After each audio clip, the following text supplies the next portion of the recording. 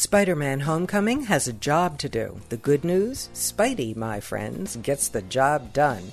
Here is an obvious and smart reach out to younger viewers, school kids whom the filmmakers want to snare in that Spider-Man web. Well, why shouldn't they?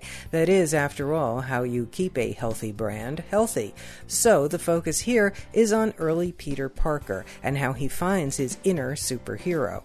Our new star, Tom Holland, he's terrific. He brings a real energy, warmth, and sweet goofiness to the role, a far cry from the angst-ridden Spideys of our past.